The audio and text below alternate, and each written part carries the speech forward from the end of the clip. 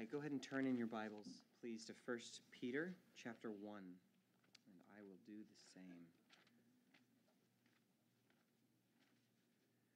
I will read from verse 13 through to the end of the chapter, and I'll teach from verse 13 to the end of the chapter.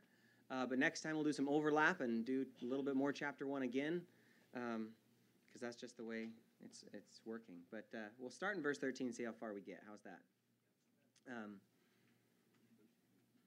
1 Peter chapter 1, verse 13 says, "Therefore, gird up the loins of your mind, be sober, and rest your hope fully upon the grace that is to be brought to you at the revelation of Jesus Christ.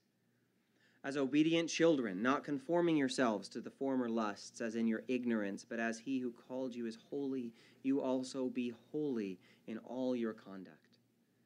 Because it is written, 'Be holy, for I am holy.' And if you call on the Father, who without partiality judges according to each one's work, conduct yourselves throughout the time of your stay here in fear, knowing that you were not redeemed with corruptible things like silver or gold from your aimless conduct received by tradition from your fathers, but with the precious blood of Christ, as of a lamb without blemish and without spot.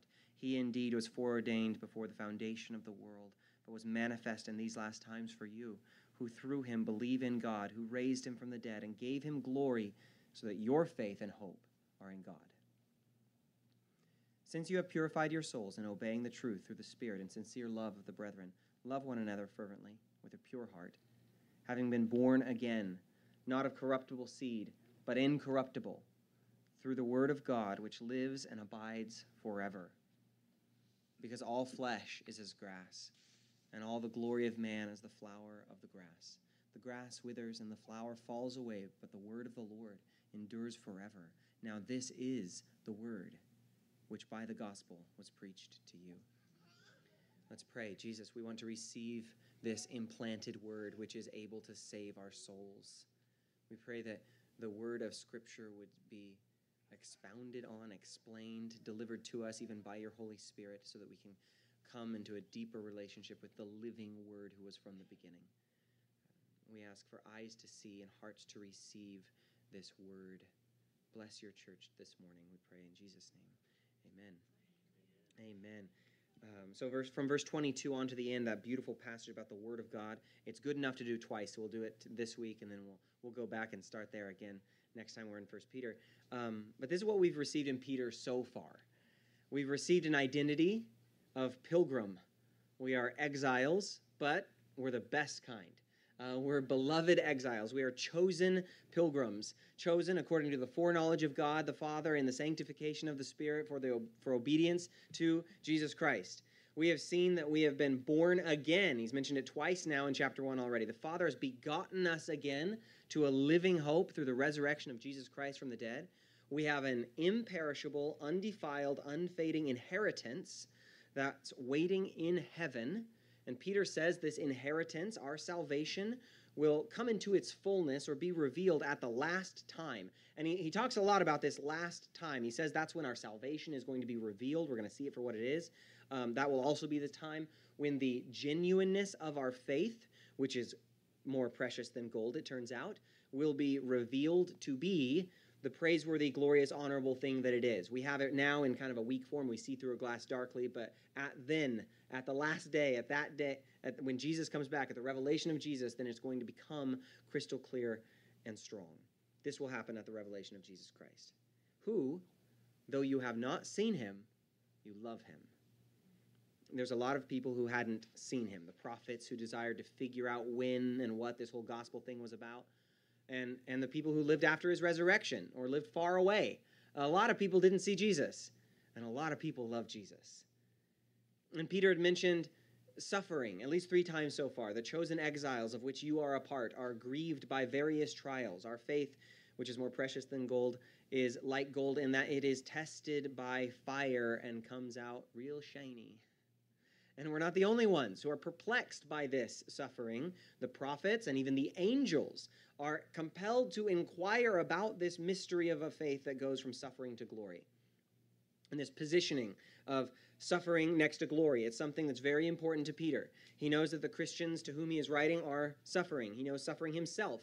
He knows a God who has entered into humanity's suffering. But he also knows the empty tomb. And Peter has met the only man who literally beat death. Peter hasn't died and gone to heaven yet, but he's held on to heavenly glory here on this earth when he met the resurrected Lord. So this is the kind of thing that Peter likes to write about. This is kind of the stuff that we've seen in chapter 1 so far. So what do we do about it? There's a salvation that baffles the angels and turns death inside out, which is more durable than the created universe, and we have it. So how do we use it? So how do we live? And that's what he starts to get into in verse 13. He says, therefore, because of this mysterious salvation that brings life out of death, he says, you got to think different. But he says it in kind of a funny way. He says, therefore, gird up the loins of your mind. And some of you, unfortunately, may prefer the NASB's reading on this one, prepare your minds for action. But no. Gird up the loins of your mind. Come on.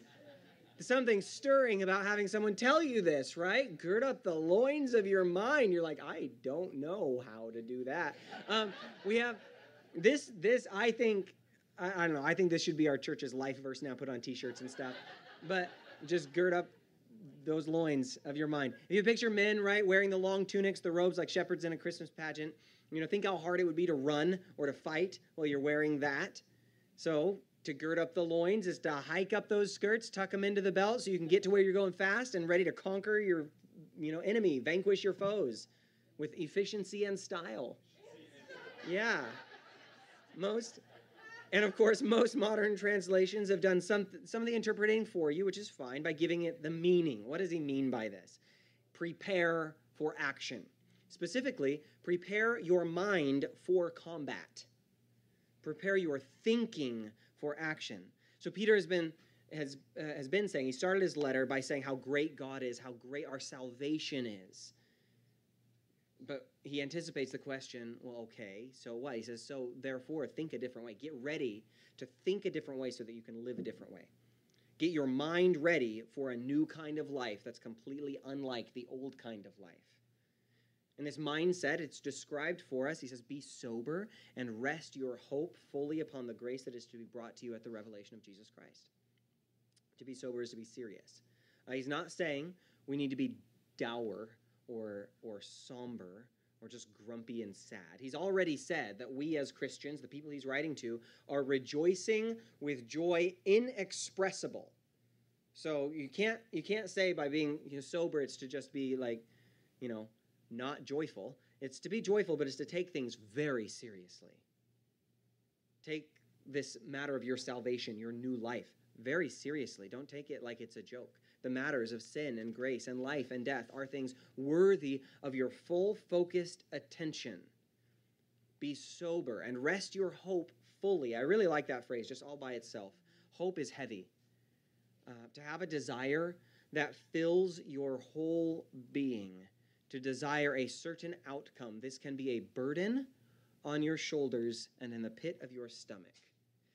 And we're told to rest our hope fully, put all the weight of your desires and expectations and the faith you have and the promises to come, set that stuff down on grace.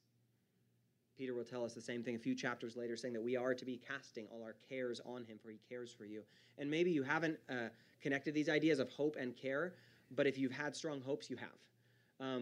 When you truly hope, all your hope for a certain outcome, then you know that that is a weight to bear, that Peter calls you to rest fully on grace.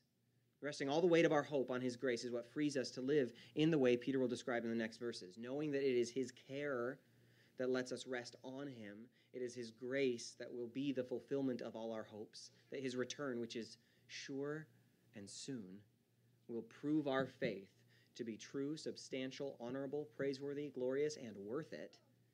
Knowing all this stuff, he says, if you think like this, if you gird up the loins of your mind, you're going to live a different way. If you think about grace in these terms, your hopes in these terms, the return of Christ as something that is sure and soon. The grace that we rest our hope on, that Peter's talking about, is the grace of the return or the revelation of Christ. It is the grace that is to be brought to you at the revelation of Jesus Christ. And this is like John saying in 1 John that seeing him is a hope that compels us to purify ourselves, right? Knowing that you're going to meet Jesus, that changes the way you live. Peter is saying that being serious about the return of Christ is the mindset shift that compels us to live well as obedient children, verse 14, not conforming yourselves to the former lusts, as in your ignorance. But as he who called you is holy, you also be holy in all your conduct, because it is written, be holy, for I am holy.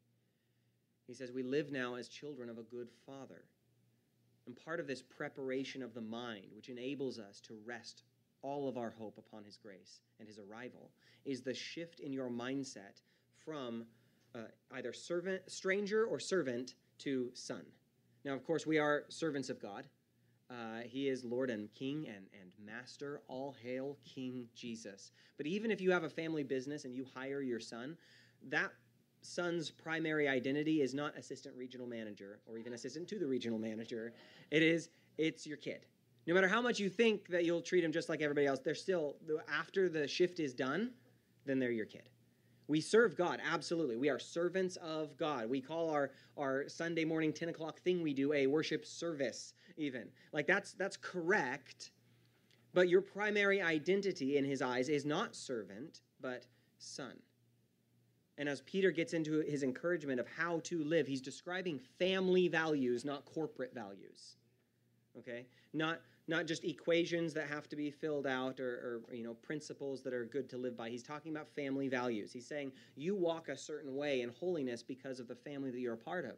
You weren't always a part of this family. In fact, you inherited some really bad habits from your fathers.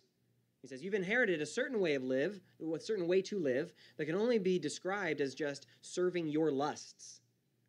But now you're part of a different family, and that's not the way we do things around here anymore. You weren't always a part of this family. Before your adoption into this family, you lived according to your whims and wishes, which Peter calls former lusts. And he kind of cuts him a little slack. Even he's like, you didn't know better, okay? You were ignorant. But now you're not. You know better. You know how to live. You've had the gospel preached to you. You've been redeemed, adopted, called, and chosen as children. Now have been born again into this family, this new family. You are called to holiness. He who called you is holy, and that's your Father. So you, in striving to be like your dad, be holy in all your conduct. And there's two ways to talk about being good or being holy, which we need to mention when holiness or righteousness or any of these intimidating concepts may come up.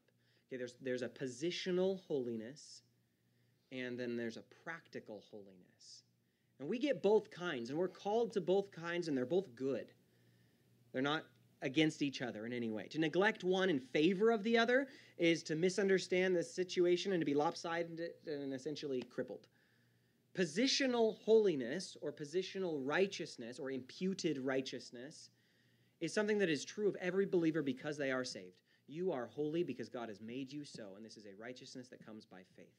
When Paul addresses his letters to the saints, he doesn't say the saints, and then there's like a little asterisk. He's like, and the rest of you, which we feel like may make more sense, actually. But he just says to saints, and he addresses children, and he addresses masters and slaves, and he addresses, all the Christians of all walks of life, of every shape and size, as holy. The word saints means holy one, just like what he said.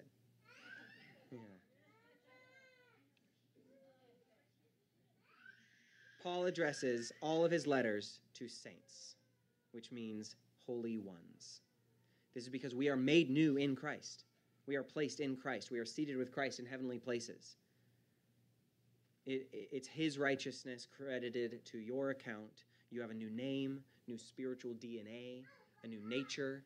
You are righteous because God, who calls light to come out of darkness and creates light with a word, has called you. When we sing the words, holiness is Christ in me, we're talking about a positional holiness.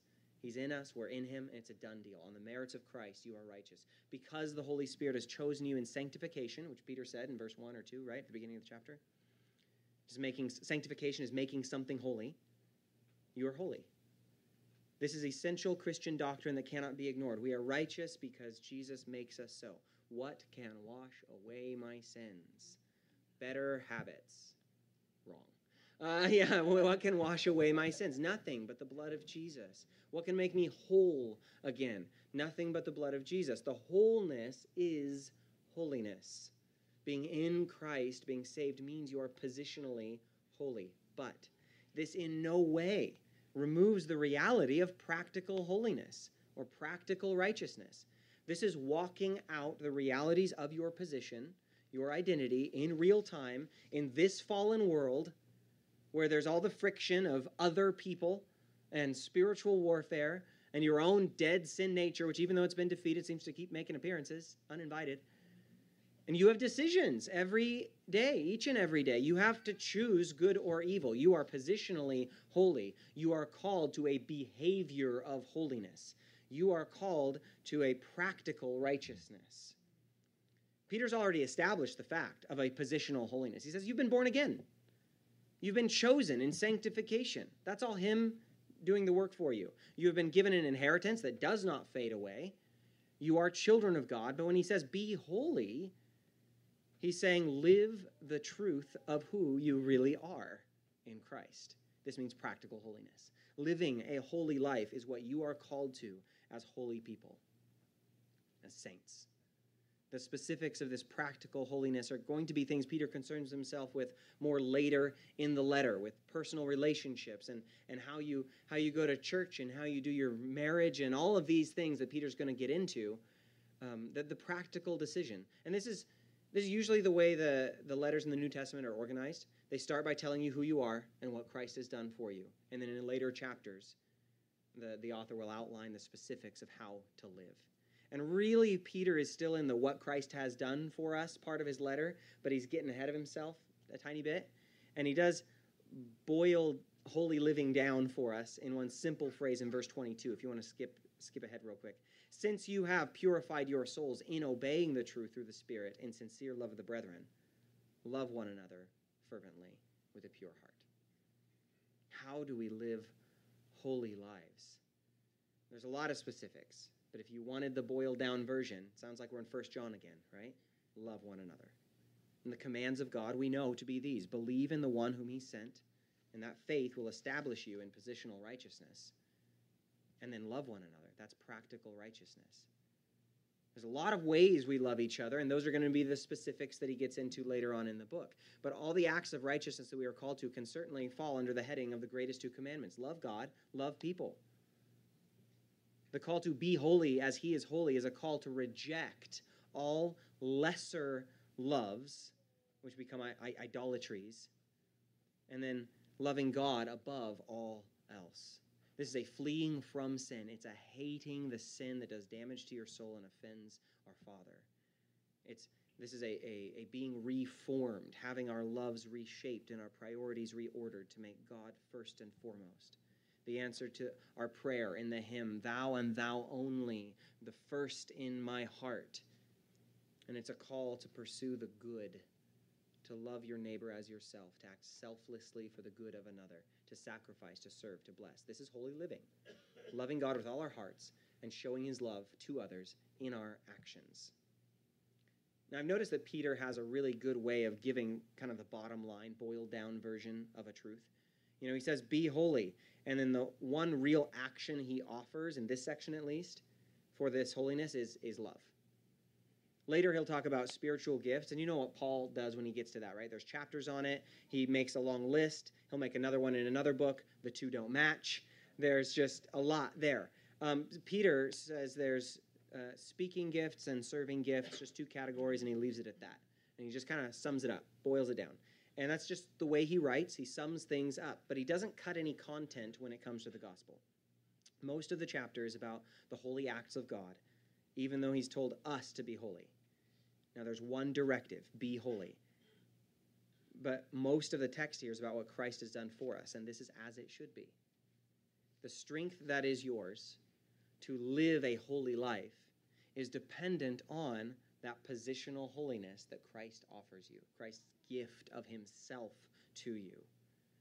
There is no right living, Christian living, apart from what he has done for you on the cross and how he gives you his presence now.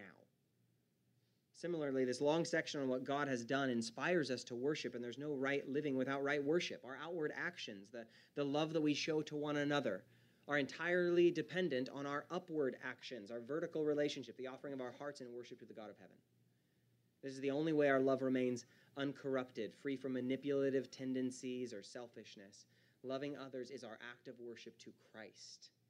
And seeing Christ's love towards us leads us to this kind of worship. Part of this worship is walking before God as his children in the fear of the Lord. Go back to verse 17.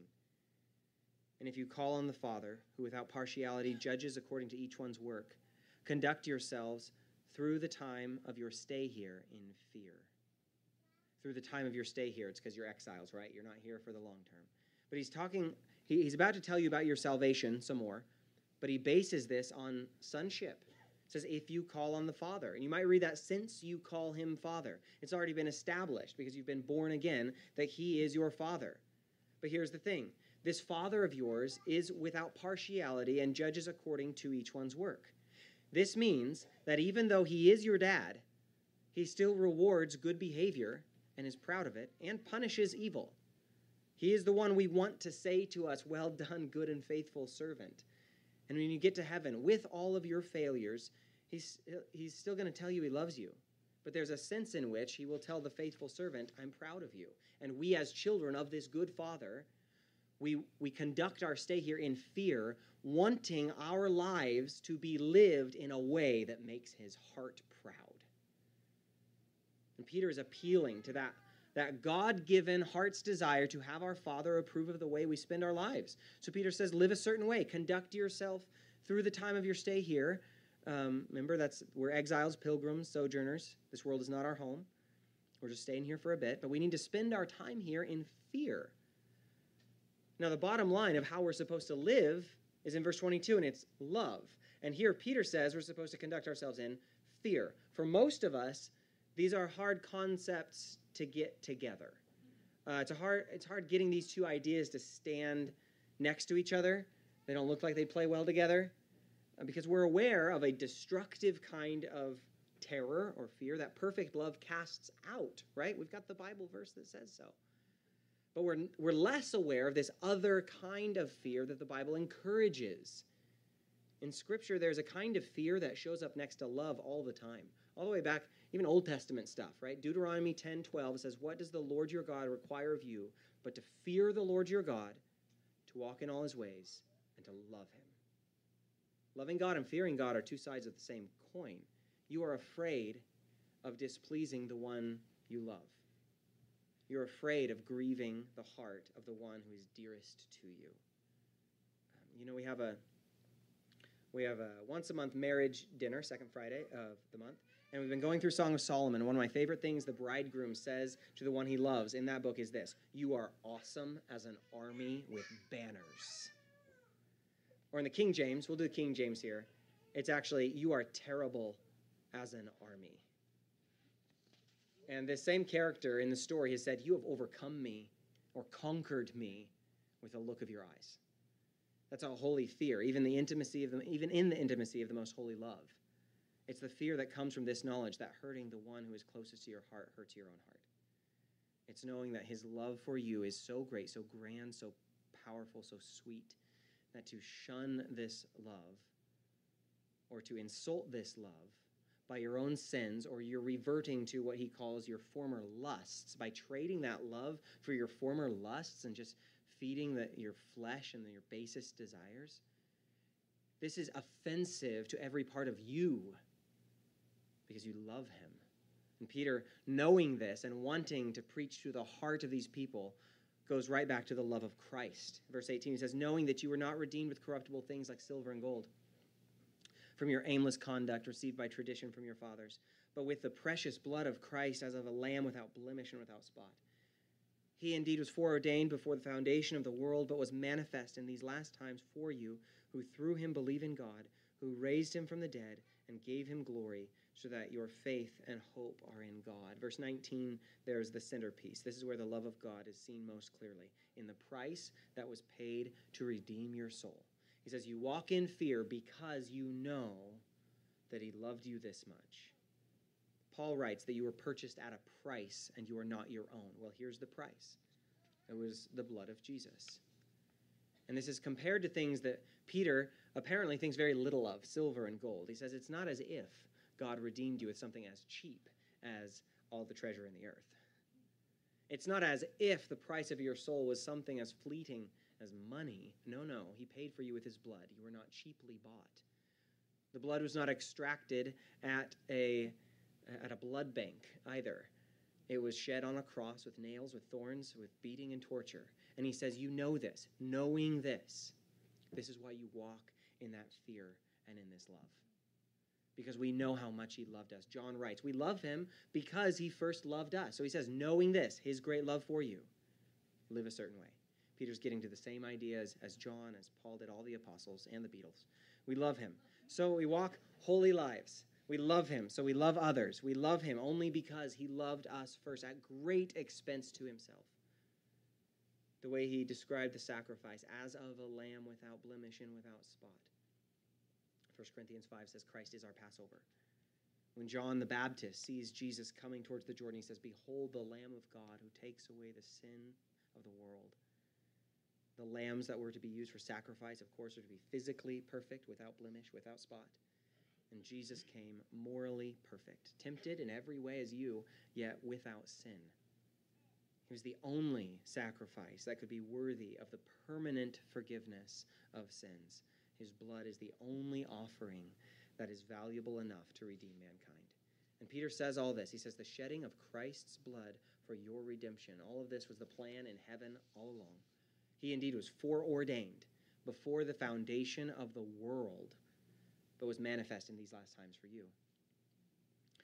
At this time, as Peter's writing this to the churches in Asia, Jesus of Nazareth had died and rose again about 30 years previously. That's recent, right? 30 years ago, like it or not, is 1994, okay? And it happened only 30 years ago for these original recipients, but Peter reminds them that the Lamb of God, Christ, who takes away the sins of the world, well, he goes back way further than that. The book of Revelation, which describes many things from heaven's perspective rather than earth's, describes Jesus as the Lamb slain from the foundation of the world. Same language is used here. The cross wasn't plan B, your salvation, and his love for you was not an unfortunate necessity that arose out of some mistake made by the Creator. He did have pity on us in our mistakes, but you can't see your salvation as a kind of afterthought or impulsive emotional response, as if he happened to glance at humanity in all its weakness and then scratched his head and said, I guess I should do something about that. The cross, the slaying of the Lamb, was foreordained before the foundation of the world. The world was made so that Christ could come into it. All things, including you and your salvation, were made by him, through him, and for him. That's why you exist. It's for Christ. This eternal Son of God was revealed in history, recent history for them, that they might come to God. It says he was revealed for you in these last times. And then in verse 21, who through him believed in God, who raised him from the dead and gave him glory, so that your faith and hope are in God. Faith, hope, and love. Peter's right back where he came from, talking about your salvation, the beautiful salvation of the church, whose faith and hope are in God. And he said in verse 13, rest your hope fully upon the grace that is to be brought to you at the revelation of Jesus Christ. Now he's saying what that God has done. He's saying what God has done in order to make this very thing possible. He raised Christ from the dead. He raised him to glory. He's seated in heavenly places so that your faith and hope are in God. Our life is hid with Christ in God. Listen to Colossians 3. This is what Paul writes. Colossians 3, 1 through 4. If then you were raised with Christ, seek those things which are above where Christ is sitting at the right hand of God. Set your mind on things above, not on things on the earth. For you died, and your life is hidden with Christ in God. When Christ, who is our life, appears, then you also will appear with him in glory. This is the kind of thing Peter says when he talks about Christ being given glory, so that your faith and hope are in God. We revisit these truths of the cross, the empty tomb, the ascension of Christ, of Jesus on the throne in glory, because by filling our minds and our hearts with these things, we treasure them, and we set our hearts in this place where our treasure is. We set our hope firmly in heaven. We rest our hope fully on his coming glory, because we've seen that our lives are so wrapped up in the person of Christ that we are where he is, wherever he is. Let me tell you, it's a good place to have your hope.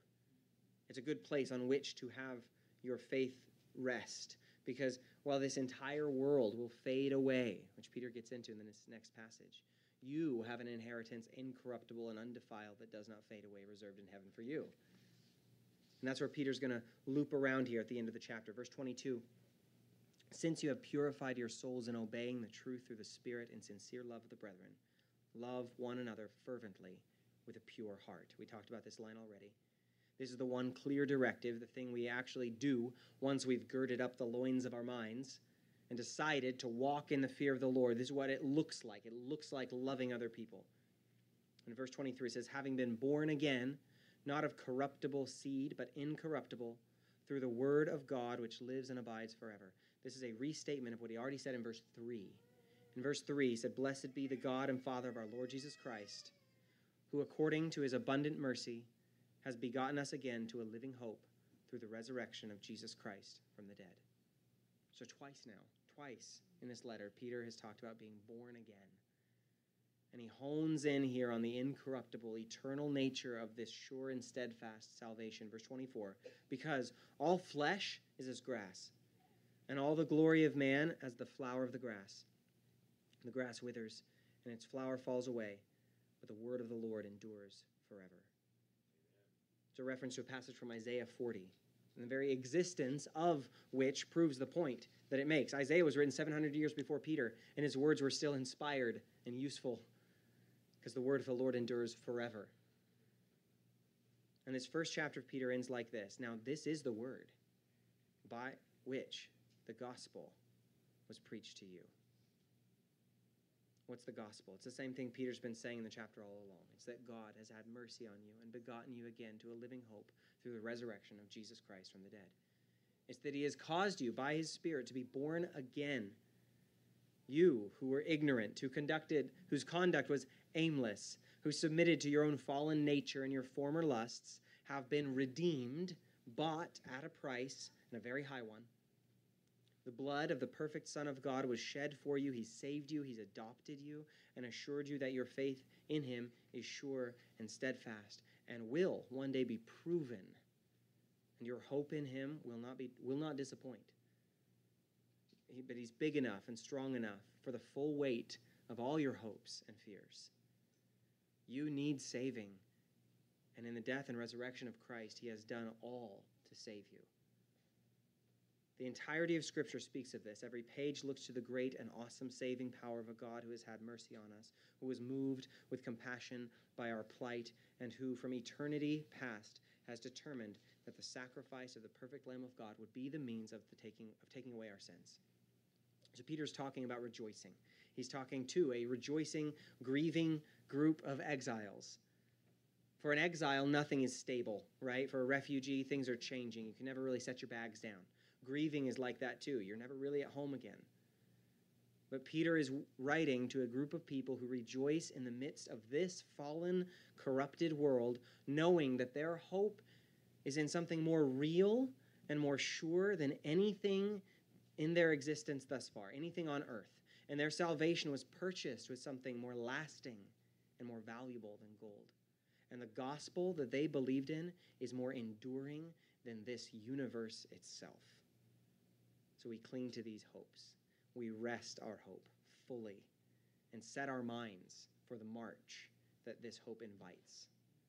To see what he has done for us, to make up our minds decisively to walk according to these truths by loving God, loving the Lord our God with all our hearts, souls, mind, strength.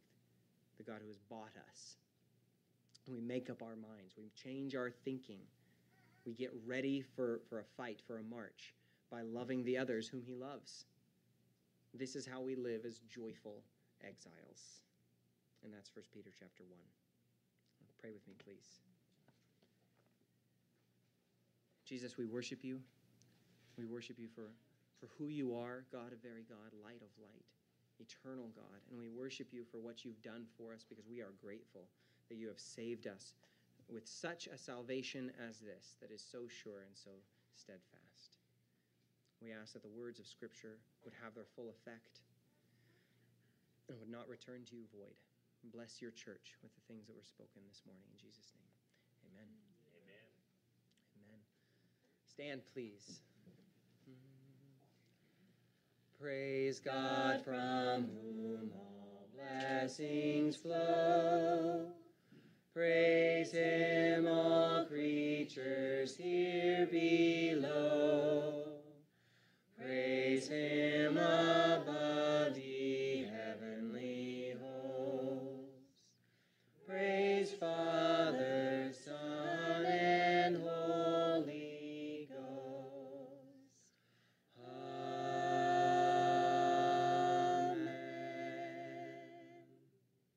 You are sent.